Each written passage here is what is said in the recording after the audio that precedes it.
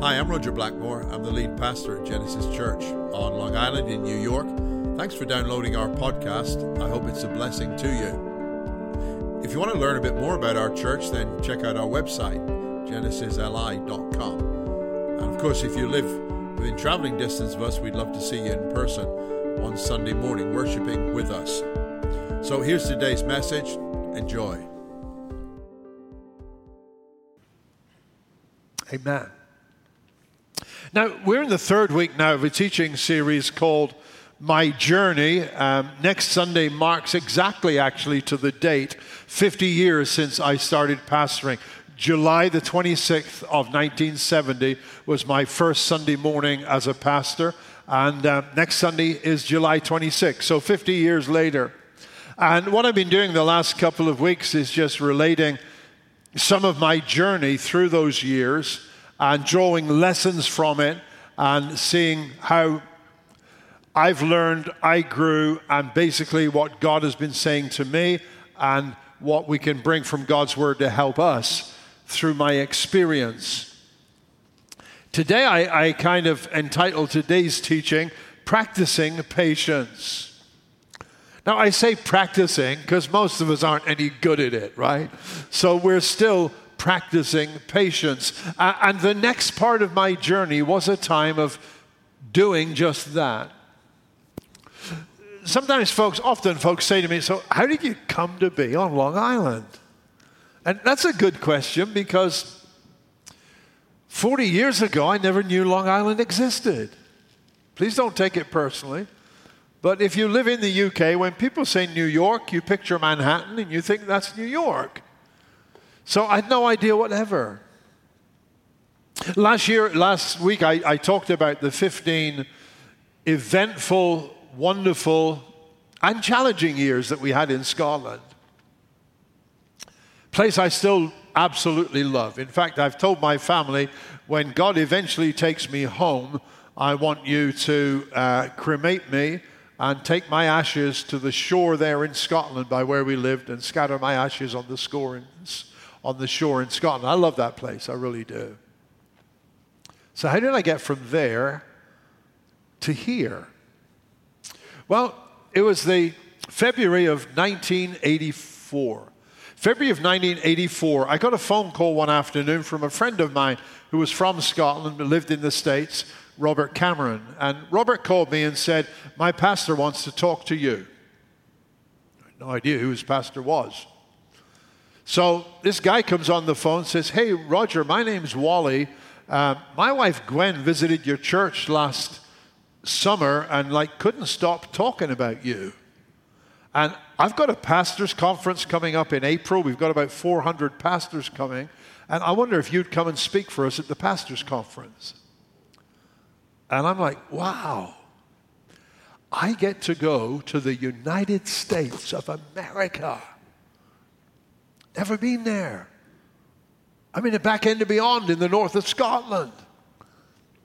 So I said, I'll give that prayerful consideration and let you know. No, I didn't. I said, really? Yeah, I'll come. He said, great, we'll send you tickets. And they made all the flight arrangements.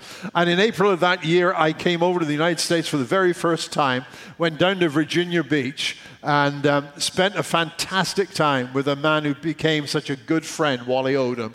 And I preached for Wally at his pastor's conference that year. And to my great surprise, he invited me back the next year. And the next year, I'm at Wally's conference, and I'd met a number of the pastors, and there was a pastor that I met there from Long Island who pastored a substantial church on the island. And we got acquainted and we hit it off. Actually, he came over and visited us in Scotland, and he said, next time you're over, I want you to come and preach for me. And I did. So I came to Long Island for the first time in 1986. And Wally kept asking me back for his pastor's conference. And when I was here, I would go because other pastors I'd met at the conference had come preach for me. I visited quite a number of different states and different churches, but I'd always be in Long Island about once a year at the church that I had been to before. And then the pastor of that church asked me in the summer of 1990 to come over for a month and look after the church because he wanted to take a break and really just pray about the future. And I came over, I looked after the church, our whole family came, we had a great time here, and I looked after the church, and then when I was back in the UK and he had come back home, he called me and said, I really think the time has come for me to move on. Will you pray about coming over and taking on the leadership of this church? And I said, okay. This one I did say, let me pray about this. And I shared it with Jill, and then our children at that time, I guess at that point were somewhere around, Charlotte was about to start her sophomore year at college. Jonathan was about to go into his senior year at high school. And so we told the kids, we said, look, we've been asked to actually move to Long Island. And they both said, that's great, we're not coming. Which kind of puts a whole new pressure on you, doesn't it? It really does. It's like, oh, okay. So I'm trying to kind of get at a grip on what does God want me to do, and then I'm thinking if we do that, our kids aren't going to be, we're going to kind of lose our kids. They'll be over 3,000 miles away, and I don't know what to do. And that was a very, very difficult number of months. And the thing that I've drawn from that I just want to just throw out to you today is this. You should always listen for God. I didn't say to God because that's a given, right? But you should always listen for God. When you don't know what to do and which way to turn, you should always listen for God. Psalm 37 and verse 23 says this, the steps of a good man are ordered by the Lord, and he delights in his way. God's got a plan for every single one of us. Our steps are ordered. In other words, that suggests to me ahead of time, God's got our pathway prepared for us. Isaiah chapter 30, verse 21 says this, whether you turn to the right or to the left, your ears will hear a voice behind you saying, this is the way, walk in it. So there's the suggestion that when we're making a decision of which pathway to take, we need to listen to the voice that says this way. We should always listen for God. Because tragedies occur in people's lives when they make decisions without consulting or even ignoring what God has to say about it.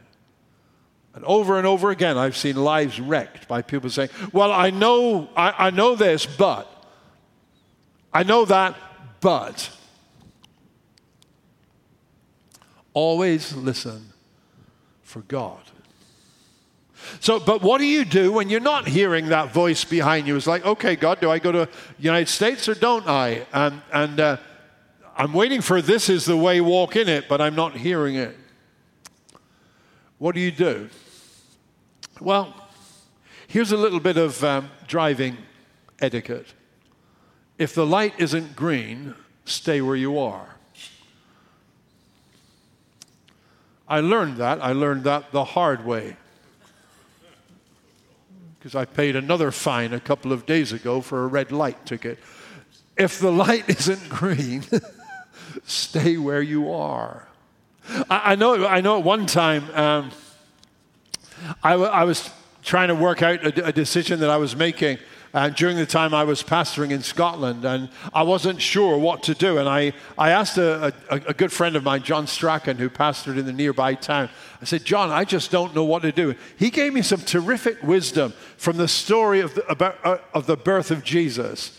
After Jesus was born, when Herod wanted to kill Jesus, in Matthew chapter 2 and verse 3, it says that when the wise men had gone, an angel of the Lord appeared to Joseph in a dream. Get up, he said, take the child and his mother and escape to Egypt. Stay there until I tell you, for Herod is going to search for the child to kill him. The angel said, stay there till I tell you something else. And John said to me, he said, if God hasn't told you something else, you stay where you are. That's wisdom.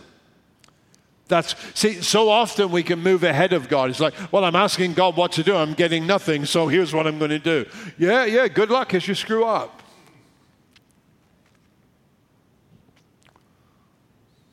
When Herod died, the angel came back and said to them, it's good now, you can go back to Nazareth.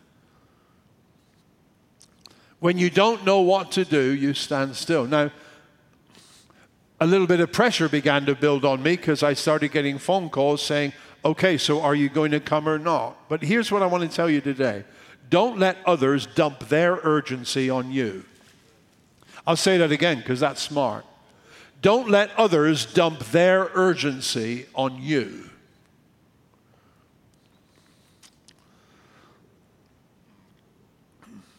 In Jeremiah chapter 37, verse 17, it says, King Zedekiah sent for Jeremiah the prophet, had him brought to the palace where he asked him privately, is there any word from the Lord? Yes, Jeremiah said, you'll be delivered into the hands of the king of Babylon. Is God got anything to tell me? Yeah, you're dead. But that's still a good question in the right context. Is there any word from the Lord? Over the next several months, God did begin to speak to me in different ways. Now, please don't get me wrong, because I'm not the spooky, freaky, airy-fairy. God talked to me, and here's what he said. That's not me, right? But it became clear that God was guiding me in several different ways. And I'm going to mention these because it might help some of you today that are looking for the word from the Lord that shows you what to do. The first was God spoke to me through Scripture. I was reading the Bible one day, and I read a verse in John's Gospel, chapter 4, and verse 38, where Jesus said to his disciples, I sent you to reap what you have not worked for. Others have done the hard work, and you have reaped the benefits of their labor. And I read that, and I thought, that's just like this invitation to go to Long Island. I'm going to reap, but I haven't done the groundwork. Others have done that. And I read that, and I thought, that's interesting. And I left it. And I got a phone call a few days later saying, well, what do you think? Are you going to be coming? And I said, I don't know. And then I was asked, well, hasn't God said anything to you? No, not really. Well, haven't you read anything in God's word that's spoken to you?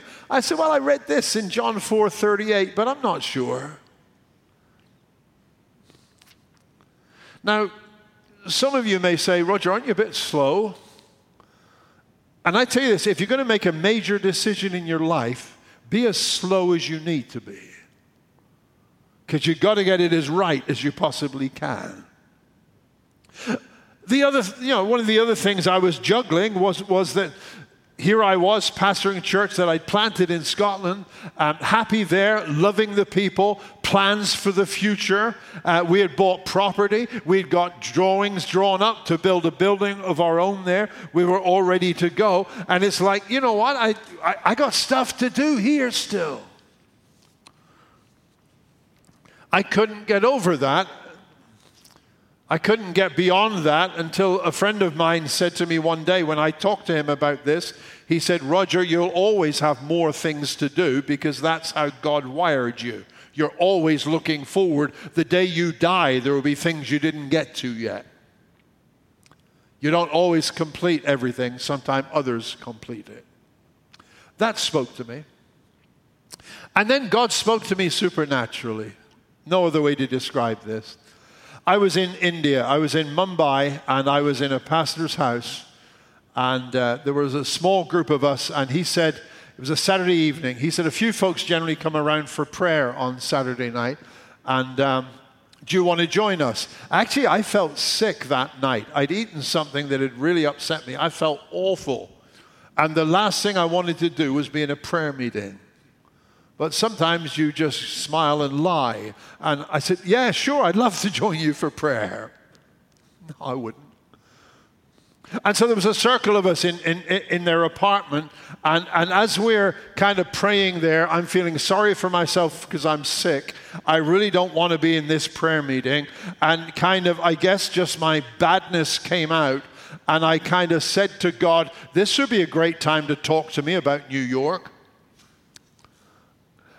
And those words had hardly gone through my mind when the pastor said, I think God wants to say this to somebody here today.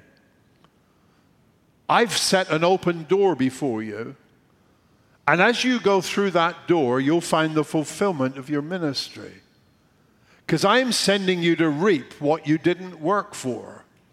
Others have done the hard work, and you'll reap the benefits of their labors. And when he finished that, I just said, oh, that's interesting. Did I tell you I'm slow? It was a huge decision. And so I get back home and I share this with my wife, and she said, it looks like things are really getting clearer. And I said, I still don't feel free to say yes. And I thought about the church and the people that I was pastoring and caring for. Like, I'm committed to this people, to this place. And something happened. Sometimes God speaks to us through circumstances. And something happened in the country that impacted me. It was as simple as this. Margaret Thatcher resigned as Prime Minister. Now, I think Margaret Thatcher is the greatest British Prime Minister after Winston Churchill.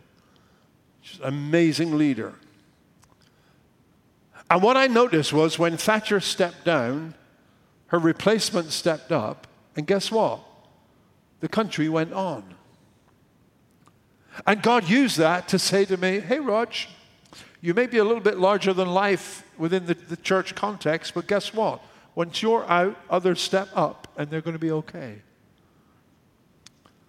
So long story short, I listened for God, and ultimately, still believing we would leave our children in the UK, we said we feel this is what God wants us to do.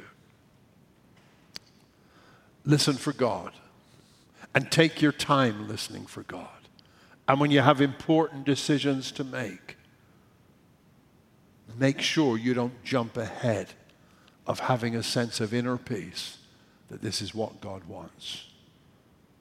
Listen for God. The second thing I learned in this transition and over my first years here on Long Island was this. You can't shock God. You can't shock God. Because actually, once we made the transition, arrived in the summer of 1991 with basically our worldly possessions and green cards, and came to Long Island, I was trying to tie this part of my journey in with a Bible character. I was thinking about Joseph, who dreamed of being a ruler, and God gave him that dream, but he ended up beaten by his brothers, left in a pit, sold as a slave, and falsely imprisoned for attempted rape for 13 years. But I thought that might be a bit too melodramatic. But we did arrive here and find everything actually changed. There's a great verse in the Bible that says, be not deceived, God is not mocked. I want to just take that this morning and to tell you this, be not deceived, God is not shocked. God is never shocked. There has never been a moment when God was sitting on his throne in heaven and was kind of with his head in his hands thinking, I never saw that coming. Right? It's like, oh man, what do I do now? That came out of left field. Nothing ever came out of left field for God. Nothing ever surprised God. Nothing ever shocked God. In fact, if your life takes a turn that you do not expect, God knew it was going to take that turn, and God is as much with you as you go down that avenue as he was when things were plain sailing. And he's still got a good plan for your life. God knew where Joseph was. And God allowed it to be part of his story. So we arrived here on Long Island. We're very well received. We took a few days to settle in. On the Wednesday morning, we had our first staff meeting. The pastor who was leaving had said we'd just take a little bit of time to readjust to me easing out, you easing in. So we had a meeting with the church staff, and we sat around, and he said, now, great to have Roger here on board now. Roger, your title will be associate pastor. Okay, you can't shock God, but you can shock Roger. Okay. So I sat and I listened patiently. And here's the thing. I'd visited that church a number of times. I'd got to meet and to know so many of the folks. Loved the people. And I don't mean any disrespect here, but it wasn't my style of church totally. Okay, we've all got our style of church, right? I mean, if some folks switch on and watch us here at Genesis like for about 60 seconds and then turn off. It's like, I don't think so. And that's fine. That's fine. I like peanut butter ice cream. You don't have to. Just don't take mine. But we're all different. So you find the style of church that works for you. That wasn't my style, but coming in to be the senior pastor there, I was fully aware of the fact that what I would do over a period of time is I would start to turn things around gradually and just to reshape it a little. But it didn't happen. And what actually happened was I was now the associate pastor in a church that really wasn't totally my flavor. It wasn't my ideal. But you know what? God sent us there. God wanted us there. And so I stayed there. Because you can't shock God. It took me just a little bit of time to get over it. And to get over all the personal, say, wait a second. I've been a pastor for 21 years now. I've been a senior pastor since I started at 20 years of age. I'm really not an associate pastor. Now, once your own pride, once you deal with that issue as one issue, and you recognize this is where God wants us. Listen, folks, none of our lives ever go the way we thought they would go. And if you're watching now and you say, mine did, please type that into the comments as you're watching on Facebook so we have physical evidence that you lied in church. None of our lives ever went the way we intended. Here's what the Bible says. It says the righteous person faces many troubles. But here's what it also says. But the Lord delivers him. Sorry, let me read it in the translation I'm using. But the Lord comes to the rescue every time. The righteous person faces many troubles. Life never goes the way we want it. But I want to tell you this. Life always goes the way God knows it's going to go. And the outcome is always going to be the outcome that God planned that it would be. Sometimes we get discouraged and disillusioned. We get perhaps almost like David in Psalm 73, where he said this. He said, I've been stupid to play by the rules. What has it gotten me? A long run of bad luck. That's what. A slap in the face every time I walk out of the door. Ever been there? I have. But the fact is, in the most difficult of times, in the most confusing of times, God is still with us. And God is still working out his purposes. When Joseph had all those things happen to him, like God had said to him, you're going to be the one your brothers bow down to, and he ends up like in an awful kind of situation. He ends up ultimately in jail in a foreign country. But here's what it says in Genesis 39, verse 21. It says, the Lord was with him. He showed him kindness and granted him favor in the eyes of the prison warden. But the Lord was with him. You know what Joseph did in the prison? He did his best. When your life doesn't go the way you think your life ought to be going, you take a look at where you are and you take a look at what you can do and you do your very best with what you have where you are now. Because where you are is not an accident. It is not a mistake. It may not be what you expected, but it is still part of God's overall plan. And instead of sitting around having a pity party saying, hey, I got, things turned out here. They weren't the way they said they were going to be.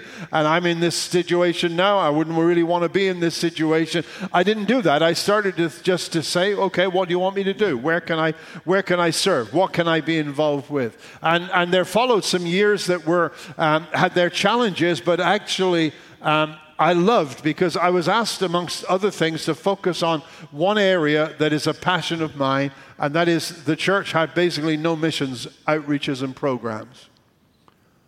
And what I did was I started to sow the whole concept of a wider vision, of a worldwide vision.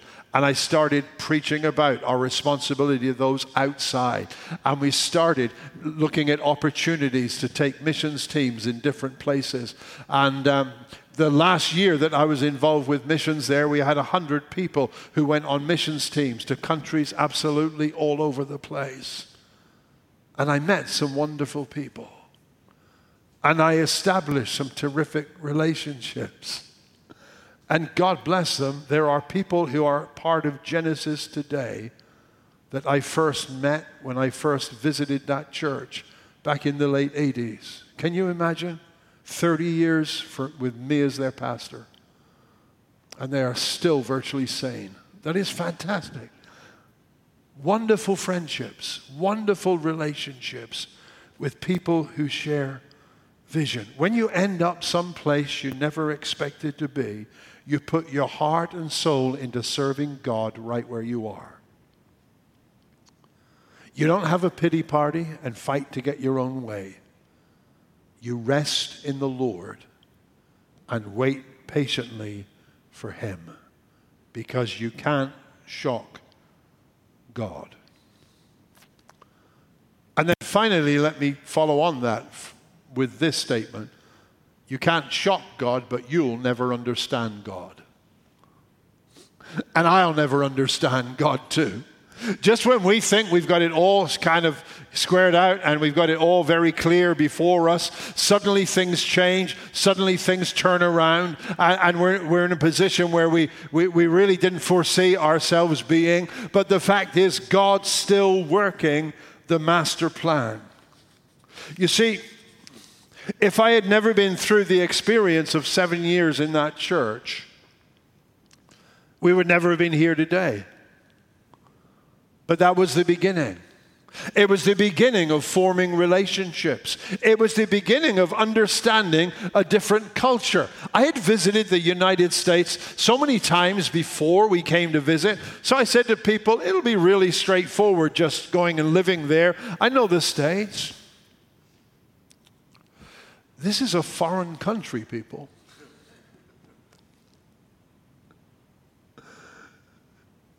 And then every part, because it's such a vast country, basically every part of the country has got its own culture. So there were 7 years where I got to really get to know and to acquaint myself with and to understand the culture and to understand the church culture. And what I came to realize, it's almost like, and I'm not, the parallel isn't a wonderful one, but in the years even that Joseph went through difficulty, God was still preparing him for what was going to come next. And during those years, which had some incredible blessings and wonderful times, the fact is that God was still preparing me for this, because the one thing my heart yearned for from the day I found Jesus for myself was I wanted other people to come to know Jesus Christ. And the one thing I desperately wanted to be part of as a pastor is I want to be part of a church where people find Jesus. And one of the things those 7 years helped me to realize was what a need there was around this island that we are physically located on for people to be able to come into a church setting where there is no judgment, where there are no preconditions, where there is no pretense, and just to be able to be accepted and loved and welcomed for who they are. And as that period in my life and ministry came towards an end, a whole new chapter opened up, which ultimately has brought us to where we are today, and to the most exciting and loving and wonderful church that I have ever known in 49 years and 51 weeks of pastoring. What should you do when you're struggling for direction in your life? Wait for God. What do you do when everything kind of goes belly up and is not the way you expected it to do? Realize that God is not shocked. He's still with you. He saw this coming. And then rest in this fact. You won't understand God. But 1,000,000 times in your life, you'll just look heavenward and say, that was you, wasn't it? That was you. God is with us. God is for us every step of the way. Let's pray.